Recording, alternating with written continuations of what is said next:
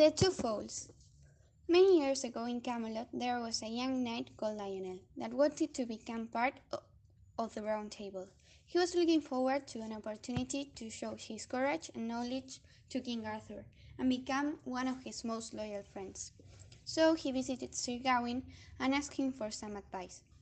He told Lionel about a problem the king had had with his cousin a long time before that maybe he could solve. King Arthur and Sir Edmund had been great friends since they were little. They became older and had an argument that destroyed their friendship.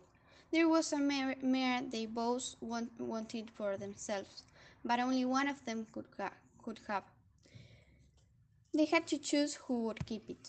Time passed, and no one knows why, a man stole the mare, and the cousins never saw her again. Since that day, they hadn't stopped blaming each other. Lionel went home thinking about it and decided to investigate where this mare could be. The next day, he started his trip. He went on horseback around Camelot and Sir Edmund's lands to see if anyone there could provide him with some information. He found a trustworthy woman called Margaret that told him about some rumors about the man that had stolen the animal.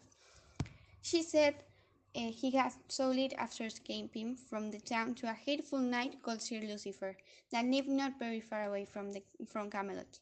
Before Lionel left, she warned him about this knight. He's feared by most of the people, and no one ever dared to face him, so please be careful and good luck.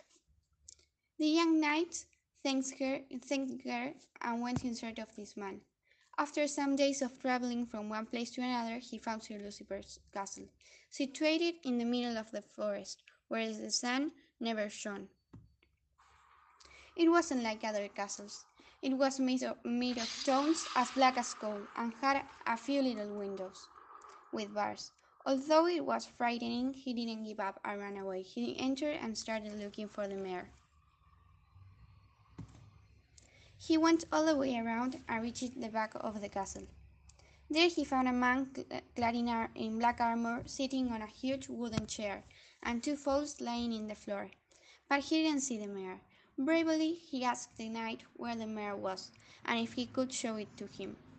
Sir Lucifer stood up and said in a very deep voice, "The animal you are looking for is dead, and those two fowls are hers. As the mare was mine, the colts too, and I won't let you take them with you. Get out of here!" Lionel didn't move from his place and said, "The mare wasn't yours. Her owners were King Arthur and Sir Edmund, so the horses are theirs. Now that you know this, I need to take them back where they belong." Sir Lucifer was furious. He challenged him to a duel. If Lionel won, he would take both fowls and run away from the castle, and if he lost, the boy would have to work for Sir Lucifer his entire life. As soon as the young knight accepted, the battle started. They fought with their swords and shields non-stop until dawn.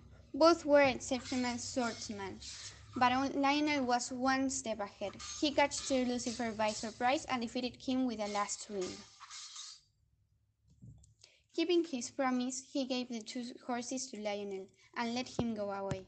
Before leaving, the young knight gave Sir Lucifer his horse because he wanted him to own at least one.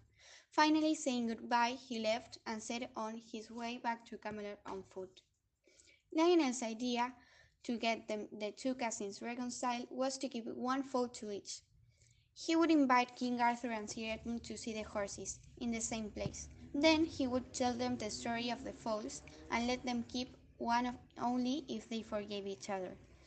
Lionel arrived at Camelot, and when the day came, both cousins met and became friends again. They made jokes and laughed until late at night, and they were as drunk as a fish. Obviously, they thanked Lionel, and soon he became Sir Lionel, Honorable Knight of the Round Table. This is the end of the story. Hope you like it.